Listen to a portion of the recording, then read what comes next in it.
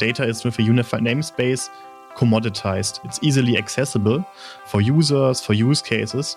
And with the unified namespace, you decouple applications because data is one, but application is theoretically replaceable. You're listening to Augmented Ops, where manufacturing meets innovation. We highlight the transformative ideas and technologies shaping the front lines of operations, helping you stay ahead of the curve in the rapidly evolving world of industrial tech. Here's your host, Natan Linder, CEO and co-founder of Tulip, the frontline operations platform. All right. Today on Augmented Ops, we're chatting with the co-founder of United Manufacturing Hub, UMH, Alex Krüger. We're going to explore our open source infrastructure meets operational technology stacks. As you know, open source software is something that we really can't live without. It serves basically as the foundation of most of the digital products around us, and we interact with it day to day. However, for the manufacturing industry, we're still very much in the early days. Alex will explain to us why this needs to change and how his team are working to define a new type of stack to build a unified namespace architecture for manufacturing. Let's go. Alex, welcome to Augmented Ops. It's a pleasure to have you on the show and talk about open source and manufacturing. Thanks for having me. Yeah, thanks for coming. So Alex Krüger, for those of you who don't know, we'll go deep into his own introduction and journey in a second here, is the co-founder CEO of United Manufacturing Hub. This sounds between a rebel movement, a football team, and a coolest industrial operation company out of Germany, all combined in one. What is it? So first, I think we can stick with UMH. I think United Manufacturing Hub. I think we perhaps chose a quite long name, but we try to be a middle layer in all industrial operations now and looking forward, because we see there's so much data produced in factories at the moment. So where it's inside PLCs, it's sensors like talking in pharma and discrete and also energy. And you have now even more interesting use cases popping up that could make use of the data. So talking Tulip, large-scale analytics, or just simple dashboarding, we could make use of the data. And then not just talking now, but also later AI, what you could also do then. But the data is not going there. Like it's not going easily to the applications where it's needed. And we try to be the middle layer, the unified namespace plus more, to make sure that you can, at scale, get all the data and push it to the applications and also make it scalable from an architecture perspective. So we are quite technical and try to break it down easily. Awesome. So we will dive into more technical details. And I think, that's the nice thing about Augmented Ops. Like we can span different types of audiences that are interested to look at the real challenges of, bringing operations and manufacturing to this era. Everything is cloud, everything is AI, etc. And doing it is actually harder than it sounds. So we'll dive into that in a second. But before that, how did you get to UMH from an early career as a system integrator, working with consulting firms like McKinsey on shop floors? How does that inform what UMH is actually becoming? Good take on it's harder than you think. Actually, we started with the hard part. So we were like straight out of university back then. We had the opportunity with McKinsey to tackle joint projects. So they took digital manufacturing or like a smart manufacturing, however you call it. And McKinsey, great on people and processes, change management, all the stuff. But they were digital manufacturing or smart manufacturing really makes up as a technical component, which is hard to deliver. And we were like two technical guys back then, Jeremy and me. We're up to this challenge. And McKinsey came to you and asked you to do what? Connect all the shop floor assets to, for example, do an OEE analysis back then. So it was like they got a project and part of it was like digital performance management, for example. But even 5-6 years ago, there were like a bunch of tools that, you could call them machine monitoring and connect that, get a dashboard. Like, what's the problem? Like, why did they need you? So this are the nitty-gritty details. Like you also back then you had like this vision of ThingWorx, MindSphere, like all these tools who are saying, we are everything you need. Just buy us, no problems anymore. And like with this perspective, we were then the ones getting these tools and just do, guys. It cannot be that hard. And you're like, MindSphere doesn't work. It's like you have now this cloud application and you have now like 20-year-old machines, and how do you now combine that? And it was like, oh, we need a middle layer, we need protocol converters. Oh, what is when the internet connection is going out? We need some buffering in there. Oh, we need also a database, and it adds up, and then more and more edge cases pop up, and at some point you're like building an own system in between. And this was how we leveraged ourselves, building the United Manufacturing Hub as a side project, if you want so. Yeah. Mm-hmm. So from that early experience, then how did that evolve into UMH? So first we like just needed a tooling to keep up with McKinsey pace, because like you had 2 weeks. Yeah, and they expect fast results. Okay, now we have 2 weeks, and after the 2 weeks, all machines are connected and everything is there. Not possible on normal pace if you're not working 18 hours a day, which we did, but we needed a tool before to like make sure that everything that we do is super, super well put into place. And then we connected, for example, first was heavy industries where we like steel cutting, blasting. Then we connected all the machines with sensors, etc., and provisioned also hardware because we needed edge devices to fetch all the data and forward the data to the cloud. And this was where we put the United Manufacturing Hub in place, and then new problems came up. For example, now I need not one edge device, but 20. But like installing 20 edge devices for 2 guys is like a lot of work. Yeah. And we just built a tool to automatically deploy all the services on one tool, make it versionable, because we were the guys getting called when something does not work. Yeah. And we want to minimize that amount of calls that we got. Mm-hmm. So we put in like alerting, infrastructure tests, etc. against that infrastructure. And this is how we then evolved from like an architecture integration to more product, because we need to standardize all our integration efforts. Yeah. So you were on a integration set of requirements and journey, and a product came out. And I think what's cool about this story is that you were like 2 young guys out of university and you had to do all this work and you had a lot of choice, right? Yeah. I guess McKinsey and the other early customers were like, okay, we just need this to work. They didn't really care exactly what you choose to do it. Yeah. So tell me a little bit about those early choices, because I think those will inform the next set of big ideas that we should tackle here around, for example, open source for manufacturing. So what choices did you make? What tools did you pick with Jeremy to build the first UMH implementations? To quote Jeremy J., he was massively frustrated with the tools that you could buy. Mm-hmm. It was back then, you could buy OPC UA converters, S7 converters, edge devices from reputable brands in Europe and in the US. Yeah. But the tools were at some time inferior, and there was so much good tools already out there. So talking open source, there was no dread. But the price was okay, right? The price was never the issue, actually. I share the same sentiment on, those converters and all these. But on top of all of that, not only they're inferior and complex and honestly, in times, bad software, they're also so expensive and like this premium. Like, for example, I can't stand it. You need like an embedded computer, which is just a computer.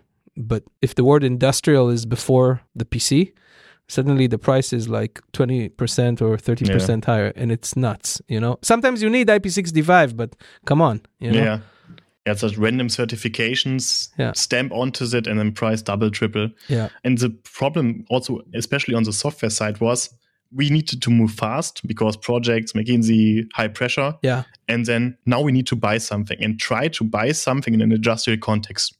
Weeks, months before you have the product in hand. Yeah. And then try to find good documentation because you have a problem. Oh, now you need to text somebody. He comes back to you 3 business days later and sends you a random PDF, but on open source. So now it shows no dread. For example, for connectivity back then, you have YouTube videos. You have like communities actively discussing, and also some random guy in Brazil, for example, outside of all business hours, inside theirs, is just there to help. It's like so more traction on those tools, so better experience. And there was like no second thought about going closed source on the commodity tools. Yeah. So obviously we share the same point of view and I believe passion towards like what the open source movement needs to do for technology in general and certainly for operations and manufacturing. But I'm kind of curious about your perspective, but with Tulip and, we're thinking about this from the lens of the continuous improvement person on the line, operational excellence, but also the control engineer and the IT OT architect. There's many titles in sort of where we roam. You go there, often they know about the open source tools, but, if you try and compare how they're used and adopted within operations manufacturing compared to any other engineering field, that makes hardware, software, what have you, there's no comparison. It's like No. 0.1% to like 99%, I think, or I don't know. Why is that, and how are we changing it? I think it's just on a speed thingy. So I think OT, so if you compare how to choose and design systems in either IT or OT, and IT is all about user experience, moving fast, scalable data infrastructure. You need to handle millions of users or trillions of data points per second, whatever. And OT is actually only about having something that works and is reliable, and you can just install and let it run for 20 years. So there is no need for moving fast. But hold on, is it actually true nowadays? In the infrastructure perspective, I would add. Yeah. But I think generally speaking, sure, when you build up a value stream that needs to run 24/7 for the next 20 years, so to speak, though I don't actually know a lot of them. I saw some statistic, I forget the source, that the mean time of a value stream is like 5 to 7 years or something like that. Yeah. Of course, there's some industries that go for longer, but because there's reconfiguration, new product, blah, blah, blah. I don't know. I feel like that's a little bit of what people say about infrastructure, because that it kind of gives you a pass not to do continuous improvement on the infrastructure level. And I just don't believe it, because technology cycles, even on automation setups, they're still affected. I think they're moving, but if you just look at I think application is moving faster.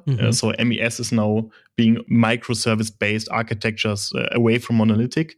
But if you look at, for example, controllers or like SCADA systems, DCS systems, everything is still based on Windows XP, for example, because it was certified in 2013 or whatever to run in this scenario. That's concerning. Windows XP. It is. And this is also why they lock it away. It's like, we have definitely a lot of vulnerabilities in our infrastructure, and we cannot afford to let the internet in. And this is then also what hinders innovation. IT is blocking security arguments. So how are we fixing that? What is UMH approach, and how does it relate to this idea behind the unified namespace architecture that, I think everyone is still learning a lot on it in our circles, which we roam, and there are different takes on what it is and what it's not. And so I'm kind of curious to get your take on two things. Like, one, how do you see unified namespace? Well, first, define it in your own words. Then, why is it different than the traditional way of thinking about ISO 95, Purdue models? Yeah. And is this hype, or is this actually good benefits for manufacturers? Is there a real value in this approach? Yeah.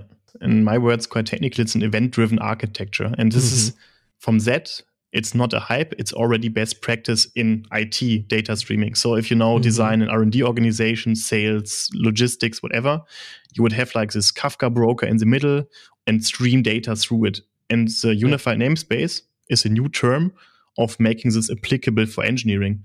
This is also where Walker, I'm not sure if he coined it, but he made the concept more accessible for people who have no idea what event-driven architecture is, because it's IT, it's theoretic, and now it's super tangible also for engineers to absorb.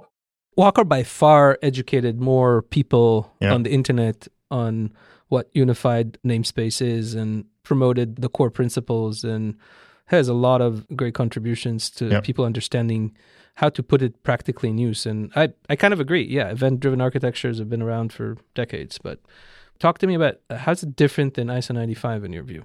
So also technical, ISO 95 is for me ETL, like extract, transform, load in the IT terms, to get something from one layer, transform, and perhaps destroy some information and push it to the next one. So architecturally super different, but I think far more important is it's a different mindset on how you access data. Data is, with a unified namespace, commoditized. It's easily accessible for users, for use cases.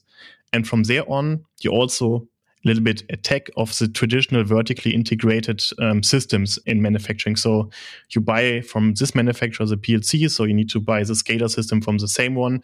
You also add now the historian functionality from this one, etc., etc. And with the unified namespace, you decouple applications, because data is one, but application is theoretically replaceable. And for there, you can just pick and place components around this unified namespace. Right. I think that you're hitting on the key point, because all that sort of modularity, clear interfaces, event-driven, and may I add pub-sub. Yep. You want to explain pub-sub for our less technical audience in layman terms for a second? Why is that important to have a pub-sub architecture? I'm not sure if I can do it in simple terms. It's okay. We'll include some references, but we are two nerds. We are two engineers, and augmented ops can also get nerdy. So message broker, pub-sub, if you like running Reuters, like the message agency, for example, and you now get reports from all people now reporting on Africa, on South America, and in Asia, and you now have people in Europe interested in Africa. So you have people also in North America interested in Africa. Somebody can publish messages on Africa, and everybody in Europe and who's before interested in such informations from Reuters can subscribe to those streams, and they automatically get redirected the message from where it comes from. This is the same for PLC's information or order information that different applications can want to have. Yeah. Again, this is where we've been pushing the open source use, whether it's OPC UA or MQTT is built into Tulip. OPC UA servers are built into Tulip. We have Node-RED is built into our edge device. All of that. Yep. What I'm seeing customers are doing and what it helps them think about their architectures as open, evolving environments where they can mix and match different systems. And everybody's kind of have different ways to talk about this, but like the welding of the IT and OT, because, you said before, this is changing the historian perspective because you're going to have to go through, okay, you got the data from this PLC, but for one company, they need to put it in Snowflake and another one needs to just put it in some local copy of an SQL server because maybe it's aerospace defense. And that flexibility, that's what customers are buying. And it's also, in a way, they're buying future-proofing because, IT people have been doing this for decades. Of course, stuff improved and so on, but I don't know, the origins of MQTT is not like the past 3 years. It's been around for a while. So where is this going? Like, tell me, like, okay, you're in the forefront of this, and I've obviously followed all the great templates, and you have a great knowledge base and community that I've been nerding out on. Great stuff. If you go to UMH docs as a resources. So from where you're seeing it, what's the future of open source and operations? What's the stuff everybody should be tuning into? Firstly, it's knowledge. This is also where you and we are like quite heavily pushing on, because before OT can apply a lot of those technologies, I think we need to create this common ground on names, technology, architectural types. As soon as we have that, the unified namespace could be like this coupling in between OT and IT, and also unblock these situations where IT is forbidding innovation. So this was also a perceived reality I see when I talk to a lot of OT people. IT forbids me to publish data there. They forbid me to install edge devices here and there. And as soon as they speak the same language as IT, understands the principles, and have the unified namespace as the connecting piece to, for example, push all their SCADA or like all their PLC data into Tulip to build a better application and make it even then secure, etc. So the IT is happy. I think this could fuel a lot of innovation and make it way cheaper to innovate also. Mm-hmm. We like to give our listeners some practical stuff. If you have to list like the 5 most important open source things to look at that operations people should know and understand. So we named one like Node-RED. What else? Let's get really specific. What else would you recommend? Well, I think I would actually also to really deep dive into like the fundamentals. Mm-hmm. How does networking work? Like, okay, this sounds also stupid and easy. You have cables and IP addresses and ports. Yeah. But what are the transport mechanisms in there? What like the advantages of UDP, TCP, a trace route, so that you can speak the same language? The same goes also for databases. I see a lot of confusion on databases because the difference between OLAP and OLTP. Some databases are there for a routine transaction, like an SQL database. Yep. I'm a shop and now I sell 2 bananas, so please delete 2 bananas from my inventory, versus like in Snowflake where you push all your data and then once a month run a 3-hour query against it. And if you have this right, you can also get to good discussions. The same goes for how to connect building blocks together. Mm-hmm. So this was also back then a super hard confusion on ThingWorx, because ThingWorx, or don't want to rant about too hard, but they publish them as this building block in the middle where you connect everything to. Mm-hmm. But architecturally, it's like a database-ish approach, but you cannot connect real-time use cases through a database. So what's the advantage of communicating point-to-point, database, message broker? I think getting those fundamentals right and then go into SQL database, go to Node-RED, go to MQTT, go to Kafka. And there's so much great content out there that you could just digest, and also perhaps build some cool dashboards in Grafana. Yeah. Grafana is getting better all the time, I feel like. Yeah, definitely. I think so. They even add more visual stuff that's important to manufacturing companies. I think they added also this canvas feature. I think it's built actually for IT observability, but you could just also draw like your line there and put like temperature, throughput, OEE on there. and it's so ridiculously stable. It's built for enterprise AT environments, and you can just get it for free in the sense. So it's a great tooling. That's a good wrap on that. We went in and out of depth on the open source stuff and tech. But really, if you zoom out, so much scale and complexity is handled by this open source infrastructure, whether it's like the Linux operating system, the Grafana, the cPanels, the Kubernetes, the Kubernetes, of course, and all this sort of stuff that honestly we're taking more and more for granted the past few years because, when Kubernetes introduced, I want to say it's coming on a decade plus, like from the beginning, but it's not that old, No. But in technology terms, it's like established and a huge community and great tooling. And that's not going away because it supports the internet. It supports any data center that runs today. And to think that that's not going to run operations is just nuts. It's just ludicrous.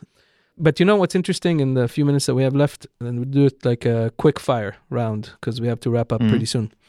So, okay, we agree on the open source infrastructure, all that kind of stuff. But now, how do you think it applies to the higher level application? So I have two questions, two products.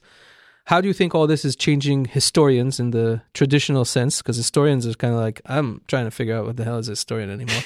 So that's question one. And then I have a provocative one, which is, if you take UMH plus tool, are we getting to the promised land, if it's at all a promised land of headless MESs? Not just composable, like Tulip composable next-gen MES. And you said MES is becoming more microservice, which I'm not sure I fully agree. I mean, I'll believe it when I really see it. But you know what I mean? So let's start with the historian. So where are historians going? I think they will be here for another 20 years because they're too deeply embedded, especially in the GXP field. Because certifications, requirements make sure that they are there because they are fully validated, etc. But wait, why can't they use UMH and Snowflake? Isn't that, you can't validate that? What's the problem? Because if they use Snowflake or like an open source tool like UMH, I think it will take a few years to penetrate in the complete market. And like those systems, especially in the pharma context, will still run then once they're there, at least 15, 20 years. So I think in that period, they're still relevant. But I think they don't solve a problem anymore. They come from a time where like data was expensive, storage was expensive, and databases are not that good in compression.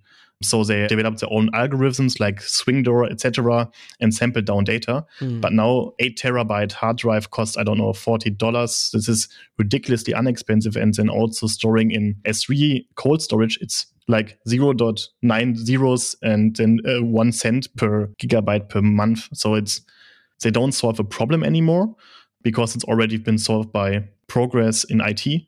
So first of all, I kind of agree and disagree because I think 15, 20 years is a long time, even for GXP. I mean, our journey in GXP, people told us, you'll never be able to run pharmaceutical manufacturing in the cloud, and it's hard to validate, and all this kind of continuous delivery and FDA don't go together. And I was like, well, not really. We've been audited. We're running, thousands of station in production in GXP environments, and it's all running from the cloud, and it's all, has SLAs and zero RPO redundancy, and that's only possible from the cloud, and so on. And, we don't think about this as a historian, but we definitely collect a lot of data at the source and contextualize it, and we obviously ship it to many other types of systems. So I'm seeing a little bit of a different trend, and I think a lot can happen in 15 years. But that's one reason I disagree. The second reason I disagree is I don't think everybody thinks about the needs and requirements of a historian with a GXP level. I think a lot of when we say historian is like, well, maybe this part we do agree, like giving my data anywhere, if I need it, I'm okay to wait like even 2 minutes or 10 minutes fetching it from cold storage, which costs me nothing. And I actually don't want it in a data center somewhere in an air-conditioned room in the factory because only Johnny has the key, and when Johnny is sick, I don't have my data. That's my point of view on historian. I think that space is, we should really watch it carefully, and there's a lot happening there that is super cool. Yeah, I hope I'm wrong. So I hope it goes faster. I think you're wrong because you'll have a big business terraforming historians if you keep going. Okay, and now to the last and not less exciting question. What is your take on headless MES? So we also get requested from large industrial companies who want to slice down the MES because it's like this ridiculously large monolithic application who has no clear definition for Are you saying they're not satisfied with their MES? I'm saying that I think it's not maintainable, it's not usable anymore. Like, I think it will be sliced down. So it will be stripped down to core functionalities, planning, scheduling, orders, pushing to the shop floor. And then I think it will be then microservice based. I would agree it's not fully there. And I actually also didn't see it at scale. Yeah. But I think this is the way to go, because now everybody's rebuilding the MES and really want to make sure this functionality, for example, interaction with the worker, let's use Tulip therefore, because there's a perfect gateway to interact with the persons on site. Yeah. Then they need another tool perhaps for AI optimized scheduling, whatever, but they want to have this flexibility. And then I see UNS in the middle as connecting all the dots there. Yeah, on data operations and backbone to have an architecture that is scalable and using future-proof open source tools. So, Alex, this has been quite a ride. Thanks. I think we should do it again. We'll find more cool topics. So we're going to include some of the references for a lot of the technical mambo-jumbo that two nerd engineers are going on here today. So with that, we say goodbye, and we will see you again soon. Thank you so much for joining. Appreciate it. And, like in the open source fashion, you should post a lot. And so we can fork your stuff and contribute it back to the community. Take it, reuse it and build a better operation stack for all our stakeholders. So important. Thanks a lot, Alex. Thank you for listening to this episode of the Augmented Ops podcast from Tulip Interfaces. We hope you found this week's episode informative and inspiring. You can find the show on LinkedIn and YouTube or at tulip.co/podcast. If you enjoyed this episode, please leave us a rating or review on iTunes or wherever you listen to your podcasts. Until next time.